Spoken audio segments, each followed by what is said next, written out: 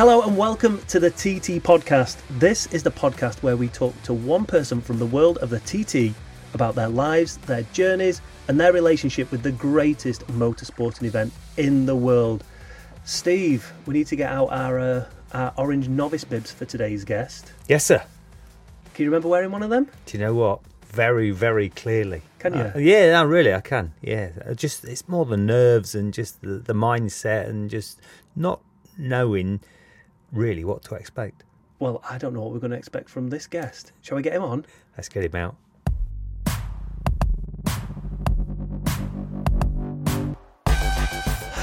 Milo, I don't even know. We were just talking prior to the podcast starting. I normally give people these big intros with loads of stats, all the years of racing. I mean, 3 TT starts, 3 TT finishes. It's a good going, isn't it? 100% at the moment. It's a great start, isn't it? Yeah, I'm happy with it. So there's going to be a lot of people listening to it that probably know and have heard of the name, but don't know a great deal about you. And I guess for the next half an hour, we're going to find out all about Milo Ward. Oh, let's not go too far. Before we get into like the racing at the start, as a big fan of the TT podcast, big massive fan. Yeah, favorite episode? Either Molly's or maybe Hutchie's. They were both fantastic. Hutchie's was through his, all his injuries and coming back to it all. And then Molly's, I just love Molly. He's just an absolute legend. Absolutely. Anyway, we start every podcast. Sorry, Steve. I loved yours as well. When did I? Anyway, we start the podcast asking the same question to all the riders. And for you, it's quite poignant because it only happened a few months ago. That tap on the shoulder. Let's talk about the actual first race specifically. You're rolling up through no man's land. What are the feelings? What are the sensations? What are you thinking about rolling up and getting that tap? Sort of going as we were on the grid. That's when the nerves really hit me as we were sort of, making your way up. The moment I actually sort of went into to no man's land and then into where the hand was on my shoulder, I sort of felt strangely relaxed. I'd put all this effort into getting to this point, like all the learning and all the other years of racing, thinking TT's where I want to be. Hand went on my shoulder and I was like, I'm about to go and do my TT race. I'm going to be officially, the whole week before I was a TT potential racer. Before that it was I'm going to go to the TT. Before that it was always a dream to go to the TT. Hand was on my shoulder, I was like, the moment this clutch goes, I'm a TT racer. Yeah. Hopefully a TT finisher in 6 laps time at the end of the superbike, but I'm going to be one. But then it's always the fact of, I then got St Ninians and then Bray Hill. Yeah. So it's like, let's get through that bit, get past Court Bridge, and then we're on for a winner now. We can go. So it was shit myself, relax, sort of like a dead state. I couldn't really explain it other than sort of the like zone. Yeah, just there. And did that all kick off from the moment you opened your eyes on your first race morning? Yeah, that whole morning I was probably a bit angrier than I should have been. Apprehensive. Yeah, exactly. The nerves were kicking. I was like, about to go and do it, but the guys I were with, which I'm sure we'll talk about in a little bit, were fantastic. Mm-hmm. They couldn't have been a better bunch of people to go and do my first TT with. Yeah. The whole team were amazing. What we don't talk about a lot, and I guess it's because of the guests we've had on, a lot of them are starting in the first 10 riders, so they haven't got a long time to wait for the first. You hear that first rider go down the road, but potentially you're way at the back, and it takes a while to get to the back, and once you're there, there's riders still with tyre warmers on, there's still riders not even put their helmets on before they've even... Oh, they were heading off down Bray Hill, and I was still going like my probably 2 toilet trips to go before I was getting on the bike, because I was going backwards and forwards to that little porter lat cabin that we had, backwards and forwards. But yeah, they're heading off down, and you're like, but... you all got to start off somewhere to get further to the front, so you just sort of wait, and then it's there, and then all of a sudden... I wonder if that makes it worse, though, because you can hear the bikes and you know what's coming. It's like... I'll be honest, it just built the excitement. Yeah. It's like, it's me in a minute. on that build-up, and especially running to no man's land, what's the thought process? What are you trying to focus on, particularly? Because obviously everything's new. I know you've done laps around there in practice, and you've had some fabulous advice from various people. But what's going through your mind really for your first ever race? My bit was always just get through Bray Hill, keep her steady till we get to sort of Union Mills and on the run up to Balagary, and then once we were up to that point, I knew the track. I'd done the research. Milky and Barty and everyone had taught me through it. I'd done a lap with Cam Donald. So I knew the track, but it was like I need to settle in, try and keep the heart rate down because as you set off, my heart rate was skyrocketed all the way through Quarter Bridge. I could feel it beating in my throat, like need to calm this down. So it wasn't until you sort of get out of Union Mills and you got that like sort of straight run up, could control the breathing, relax into the bike, and think right, Ballagary next. Through there, it starts to go a little sideways, you start to get a bit moving, and then I felt relaxed on it, and I was like, right, I'm happy now. And then it was just the key points of, right, Crosby, get over to the right, stay over there, and just things like that where you can just hear Milky shouting at you what you need to do as you're going along. And that was in, I was settled. Once that first lap was done, I was like, right, here we go now. You're 5 on more it. laps to enjoy this. And you just sort of relax, settle in. That hour and 40, 50 minutes it took me to do it flew by. Really? It's gone. I just finished 6 laps. I'd done 2 pit stops. I'd come in, and then you coming down the slip road. Everyone's it's like, I'm a TT racer. I did it. I've achieved it, and that was it. Right, so you didn't rock up to the TT start line. You didn't get there by chance. This is years in the making. So let's go all the way back. First point of getting on a motorcycle. God, probably I think I was about 3.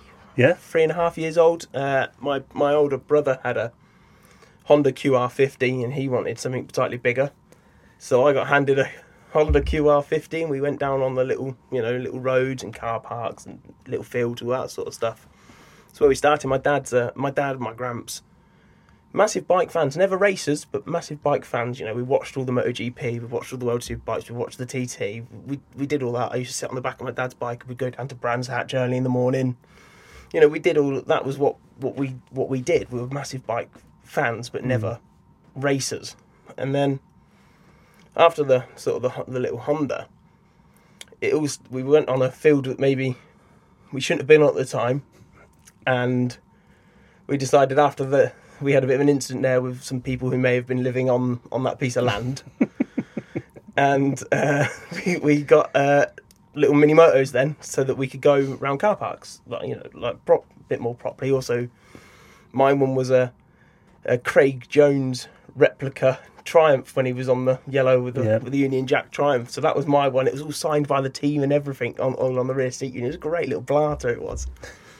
And then when we sort of did that for a while, got into the indoor sort of mini moto riding in Northampton. Sort of did that, and then like Neil Mackenzie used to bring Taylor and Taryn down to the same place, so we were down there with them and Jamie Perrin, who's a super sport rider. We were all sort of there. Not no one was big or anything, but that's where we rode. And then it's like, outdoor riding's in the next bit. The bike we've got's not good enough for that. Let's get another one. And then all of a sudden this staircase appears in front of you to work your way up, and that was it. We went from doing mini motos to geared metric kits, and then up to super teams, then into the British GP125s, then into stock 6, stock foul, and then I made the transition over to the roads, which was what I always wanted to do, but I felt with the roads you needed to be a certain level of maturity. Whether I've reached that point or not, I'm not 100% sure, but I felt like I could. so then I just had to try and find the avenues to go into roads, because the roads is a very different. It's the same scene, it's both bike racing, but the road scene and the race scene are kind of separate, especially at the sort of where I was in sort of mid-pack in stock foul. It was how do I go about doing that? It was never. I didn't have any people to show me the ropes. I had to sort of find it out. So I asked Rob Hodson, of all people. He was there at Donington doing a BSB wildcard. I was like, who do I need to speak to at the TT? That was the pinnacle. I wanted to do the TT. And he was like, email Paul Phillips. Yeah. So that's what I did. Before we get to TT and emailing Paul Phillips, how was your dad involved in pushing you into racing? Was it all off your own back, or because he was a race fan, he wanted to kind of push you that way? I was never pushed. I could always have the decisions of what I wanted to do. The aim, the game was, if I did well at school, I could run and ride my bikes. Brilliant. Outside if I weren't racing bikes, I was doing, push bikes down the street, playing around on my BMX, climbing around trees, just doing normal kids stuff. Yeah. But, I'm, without sounding stupid here, I'm relatively clever. I'm not too stupid. I was warned before you came in. Yeah. Try and say it with a straight face this time. Yeah, and so the key was, focus on your schooling, give yourself your education, and as your reward for going up and through, we'll race motorbikes. And luckily, I have a really supportive family. So my brother, my sister, my mum and my dad, my grandparents, everyone was always racing bikes. And at the start, me and my brother were both racing bikes. He's about 4.5 years older than me, so point went up to big track racing, as we'd call it. He sort of dialed it out, whereas I continued on up into super teens and stuff. And from those mini moto days, was it always your mindset to keep climbing? You wanted to end up on short circuit and obviously progress to road racing. So yeah, I always wanted to work my way up to the top. Obviously, like any 7-8-year-old who's into bikes, I wanted to be MotoGP world champion. Yeah, of course, standard. I still do. That's what I wanted to be.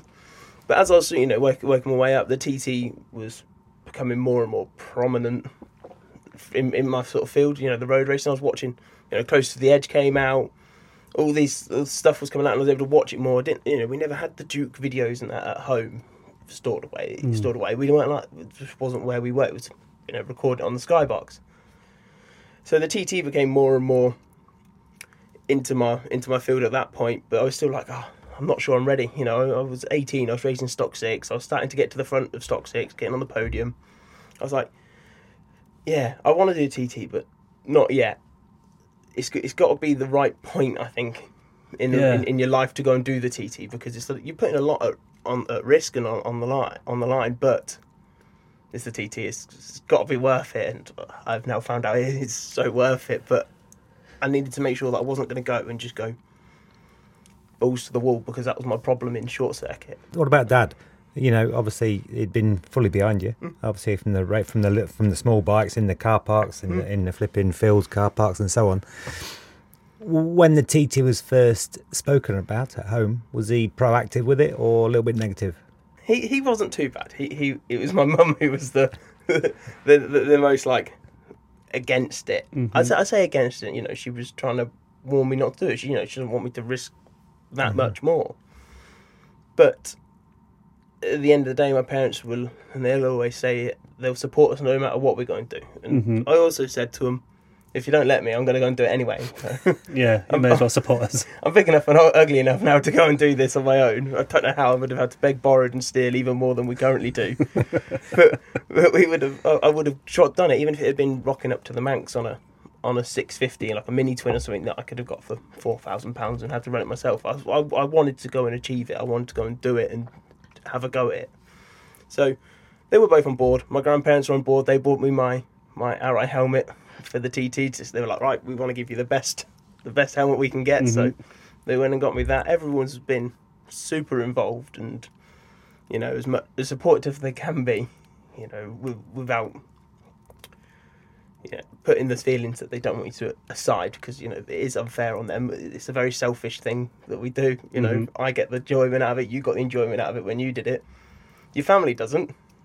They get the nerves. They get the panic of not knowing what's going on while you're 17 miles away. Yeah. Doing 180 mile an hour. They don't have a clue. Don't make it worse for them, because they're going to be listening to this. It's completely safe, Mum, if you're listening. There's no issue at all. But it's a strange mindset for an 18, 19-year-old. You don't often get that. Like you say, as a 7-year-old, you wanted to be a MotoGP champion. But then 18, 19, you start going, oh, TT. And that's not normally how it goes when you listen to a lot of riders' stories. Yeah, some people always want to do it from the start. Some people fall into it at the end, or it's like do you want to do it? But my bit was, I'd watched it and I'd seen it and I was like, I want to do it. But I care about life as well. So it had to be the right point to know that I could get round, that I could get my free finishes from my free starts. That was the bit. That's what I wanted. Didn't want to just turn up and go guns out thinking I'm going to be the Billy Big Bollocks and I'm going to be at the front and set the newcomer lap record. I wasn't bothered about that. I was bothered about learning. It's a 3 to 5 year deal, this TT thing, to be at the front, unless you're Mr. Plater over here. So once that was in your mind to complete the TT, what was your mindset then, and what was your process of starting to learn before going over? Well, so I went So I race some sidecars in my spare time. I'm a bit of a passenger, and I was a passenger in 18 and 19 for John Shipley Jr. Now his John Shipley Sr. races sidecars. So in 2019, Shipley Jr. said to me, he was like, "Do you fancy coming over and watching the TT?" At this point, it's in my head, I'd want to do it, but I was a bit, there's one part on my shoulder going, "You want to do the TT?" And then the sensible one's going, "It's a bit dangerous though. Are you really ready?" Yeah. And so I went over, and we got there. It was a bad year 19 for practice a week at the start. It was all rain and that, and we ended up there getting there midweek. And that was the first night of practice in the end. So we were just on the exit of Union Mills, I think, outside, opposite the petrol station. Yep. Yeah, so one of the Shipley brothers happens to have a house there, so we were in his front garden. We sat down. They're like, "You're going to hate this," and you're going to go, "You don't want to do this anymore." When you see him coming through. Sat there, and I got my phone up, and I've recorded it. And in comes Dean Harrison, through Union Mills, drops in, sideways, all the way out to the gutter, rocks and crap all being flicked up behind him, sideways, and off he buggers off. And then I was in love. That was it. And that was it. It's just straight up, I was like, "Yeah, I've got to do this." I'm having some of that. It's just, you don't see that on short circuit, and you can't be within 2 meters of him. Yeah. I was in someone's garden. Mm-hmm. So there's we were on a sort of concrete brick wall, footpath, Dean Harrison chucking rocks at us. Yeah. And that was it, laying a big flat black line on a road that was perfectly, clean, as in on the road, cars going over Yeah. it. So no tracks on marked out there. And that was it. I was like, right. Where do I Yeah, sign I up? need myself a bit of that. But then COVID hit. So you plan to come after that? Well, the plan was right. So 19, I was like, right, I've got to do this now. Mm-hmm. But I hadn't got a date set in my head. Then COVID hit, and I took 2020 out. I didn't race anything in 2020. 2021 came back in, and I went back into stock foul. And something was missing. The short circuits weren't giving me the same thrill and buzz that I'd had before. Mm. And it wasn't until sort of towards the end of the year that I said to my dad, "I want to go road racing, and I think I'll do the TT in 23, and for 22 we'll go and do, Cookstown, Tandragee, Armoy, sort of, that sort of road racing, Mm-hmm. a bit more scratchy, and then we'll go for the TT in 23. So at that point I asked Rob, who do I need to speak to, and he said, talk to Paul. And I sent Paul an email and said, "Look, I'd want to come over in 2023. This is what I've done, this is my sort of CV. What do I need to do to achieve that?" And at that point they had just starting up the virtual bike Yeah. thing. Have you had a go on it? No, I haven't. No. Try and get yourself a go. It's a right laugh. Yeah. And he was like, "Oh, why don't you come and have a go on that and see what you know?" I've been playing the TT game since I was a little kid. Mm-hmm. Got all the latest ones, and I was like, "Yeah, I'll go and have a go on that." I'm sort of pretty good at video games. Seems like a big video game. And I came up to Preston, where that is, jumped on, and Barty was there. And he was like, "Right, you're going to be the first person to have a go on this. So just, there's a master one that Barty sets. You then ride around, throttle, brake, turn, and you then get compared to the master Yep. lap. See how close you are?" And he's like, "Right, so we're looking for people. We're going to say people know how the track is, or know where they're going. If they get over 75%, and you do it on a bigger bike, which I think is Barty's 2011 or 2012 lap, and you do it on a super twin lap, which is on one of the patterns, and then you combine both your scores together to give you an overall percentage of how well you know the course." Mm-hmm. And I think I scored about 86%. Oh, nice. And this is all from not going over there, learning the course. This is And I hadn't done solely any from learning. Yeah, this was game. November 21.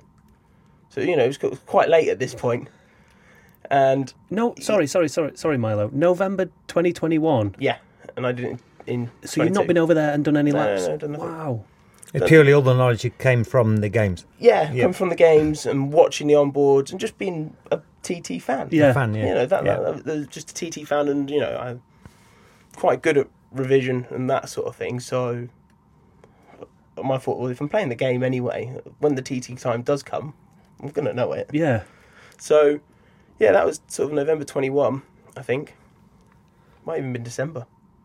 Somewhere along there. One of them got snowed off or winded off because Barty couldn't get over here because of the weather. So it was one of those times. And then, at that point, Barty said to me, he was like, why aren't you doing it next year? You clearly know what you're doing. Why aren't you doing it in 22? I was like, well, I don't have a team. I don't really know who to speak to. My plan was 2023, go and try and prove myself a little bit on the roads as a safe, fast rider. And then hopefully I can squeeze my way into someone's sort of back of their awning with I've got an R6, a 13S R6 at home. So, and then, I can go and do it that way, even if it's going through the Manx or whatever, that'll be fine. And, but he was like, all right, let me go and make some phone calls. So then I think sort of January time, middle of Jan, got a phone call from Barty. I've got you a team for this year. What do you think? Well, yes. Obviously, yes. This is the greatest call ever. I was bouncing around the house like no tomorrow. And at this point, had you been for a lap around in a car or anything? Is it still... Other than when I went over in 2019. Yeah. Yeah, that was the only time. Yeah.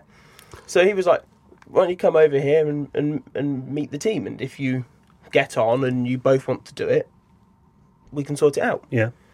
So I jumped on the phone, booked a plane ticket. The following weekend, went over and met Mick Sharnock at TC Racing, DP Coldplaning, and got on. Well, from my point of view, you might say something different, but from my point of view, like a house on fire. He might say he's a right tosser, but that's not.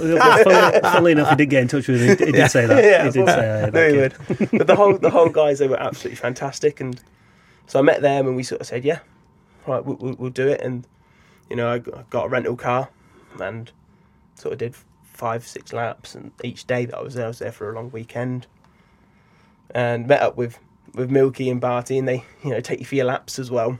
Really, Was that an eye opener? Yeah. Oh god, yeah.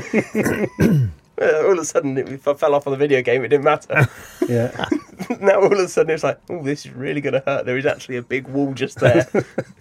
Oh, that's the whole track. Bricks. Yeah. And it was fantastic. Barty and Milky are so knowledgeable, and they have a fantastic way of passing that knowledge back onto us newcomers to be like, this is what you do. And I think the first time, I don't think Milky was 100% sure that I could do it.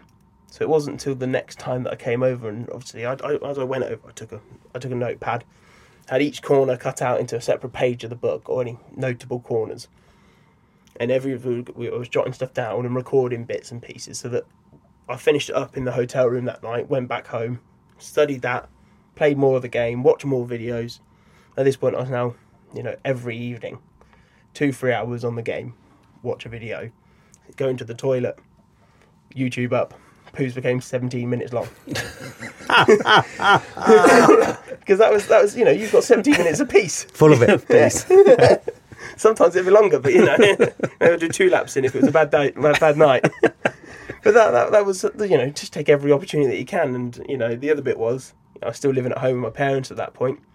Mum come in, why haven't you done this? Oh, well, I'm saving my life at the moment by playing the TT game. Nice one. The more I do, the more I learn, the safer I am.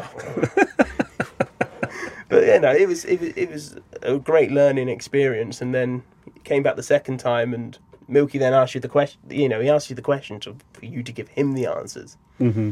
And I started to be able to go back to him and tell him what he wanted to hear. And at that point, I was like, he sort of then gave me more the vibes of, yeah, you are, you can do this, you are capable. So I think I went over 4 times in total. One time I took my own bike, my road bike over, and rode around on my own bike for a few laps. And, the missus came along, and so she could see it all, and, she's been really supportive through it all. Not going always too dangerous. She was there going for me, so that was fantastic. And then, that was it then. We went over at the end of May. So just going back to that learning process, obviously you jump on that virtual bike and, you pass the test with flying colours, and Barty's like, let's do it now. That must fill you with confidence. But then when you go out there and you've got Milky saying, how Was it at that point, do you think, maybe I'm not ready? Or do you just go, I need to study harder? It was I need to study harder. Right. It's, it's like failing a maths test at uni. Yeah. You failed it. It was like, right. It didn't put you off thinking you weren't ready, no? No, because in my head, it sounds stupid saying it now. I'm like, 3 months was a long time. It's really not. No. But at the time, I was like, I got 3 months. Typical sort of 24-year-old, like, heavy, right? Okay, I'll sort it out. And that's what I did. I just, went to work, got home from work, TT, went to bed. That was it. So give us an example of those questions that Milky would ask a newcomer when they're learning it. So it'd be a silly thing. Well, I say silly things. Like, so as you come out of Balacry, up over the jump, you've got, as you're heading down to Quarry Bend, you've got the 3 bits that stick out of the wall. And it's going, right, how many are there? So that if you say 2, then you're going to, count the first 2 and then not realise there's another one, you're going to... So what are those bits in the wall? They're sort of rocks, or just the hedgerow sticks out. I don't know. Right. Just the banking sort of sticks out at you at those points. Right. So it's counting all 3 of those, because they sort of, as you're looking down the road, you don't really notice them until you're sort of on them. Mm-hmm. So if you move too close to them, you could easily clip them. Or it's like Crosby staying to the right, Balacry staying to the right, Glen Helen when you tip in. Just all little bits like that he's going, right, where do you turn in here? Which corners? Is this a late apex or an early apex? And most of the time it's a late apex. But there's a couple of points where they are early, and it's like, he's asking you, is this one late? You're like, yeah, it's late. No, this one's an early. Over the mountain, how are you? Where do you... what looks like a perfectly straight piece of road when you're doing 30 mile an hour suddenly becomes quite a large kink at 170 mile an hour. And it's that sort of stuff that he really tests you on, to know that when you come to that point that you're not gonna fail. Yeah, you're not gonna make a mistake. And knowing what corners up next, the end of Selby Straight, you need to know that you've got Selby Bridge. If you forget that that's there, you're gonna have a big problem. Yeah. So fast forward on. Obviously, we've gone through what Chris spoke about at the start with the touch on the shoulder, and away you go, and you're going down. But I'm talking about not first race, but practice. You're away. What through the practicing of TT Fortnight was the toughest sections to learn, to get it one with? I still wouldn't so that's not saying you're perfect now. I say I'm still not one with. Yeah, I'm not saying you're perfect now, course. But what was the toughest? Because I had them. Everybody has them. I struggled a lot with the veranda up on the mountain. Really struggle. I probably still struggle with that now. I'm not anywhere near as fast as you can go through there. Same as sort of top of the Big Arrow, through that little section, coming up to that, and through the top and bottom Big Arrow through to the 13th milestone. I'm using barely any of the road there. I'm sort of sitting in the middle. I'm hitting the top, bottom of Big Arrow where I need to, but at the going in, when you've got some fast corners going in, and like coming up the 11th milestone up to that point, all of that, I've got 3 or 4 foot to the curb, because I've just not got the confidence yet to power it through those corners like you need to use all the track, because the track you can use there, it's completely fine to. 11th is difficult, to use the foot, because it goes very negative, and I didn't like that, because you always felt like you wanted to use more, but you can't. If it's coming out there, I'm probably right in the middle on the white line. Like there's still 2-3 foot where just carry a bit more power through. Same as the top of the Garrow, I'm slowing it up too much to go in. Bottom of Garrow, I'm really not confident with that. I'm not a big sort of, the compressions are probably my most hated part. Bottom Bray Hill, bottom of Garrow, that I'm not a fan of. It's so uncomfortable. I feel terrible for the bike, terrible for myself. It shouldn't be going through this, but here we are, we're going through. 13th milestone I found really difficult. Really, so, you're going in, you hit the brakes, and you're like, I still don't know where I need to tip in. So then I ended up scrubbing off all my speed, tipping in, and then it being like wide open. So as I was coming in, it's just like, every time, like, you silly sausage. But what are you doing? Do you remember that? Because you've got another 37 miles to go before you get to that point. Yeah, every time you get back there, you're like, right, I got it wrong last time, let's do it again. Let's get it right this time. Oh, no, I got it wrong again. Now I've got to wait to do a pit stop first, then I can come back and do it again. That's why it takes 3 to 5 years to eventually learn the circuit. I probably had one of the best years going. I think I did about 34, 35 laps this year. Blimey hell. Which is mental. We had great weather for it. We managed to run all the races albeit at maybe slightly different points, but we managed to run it all. Yeah. Yeah, I did an awful lot of laps. So it's not often you get as a good newcomer year as what I got this year. I should have done better than what I did, but We will we'll talk about race week, we'll talk about your future, and we'll talk about you featuring in the new TT docu-series that'll be coming out soon as well. Right. Join us for part 2 next week.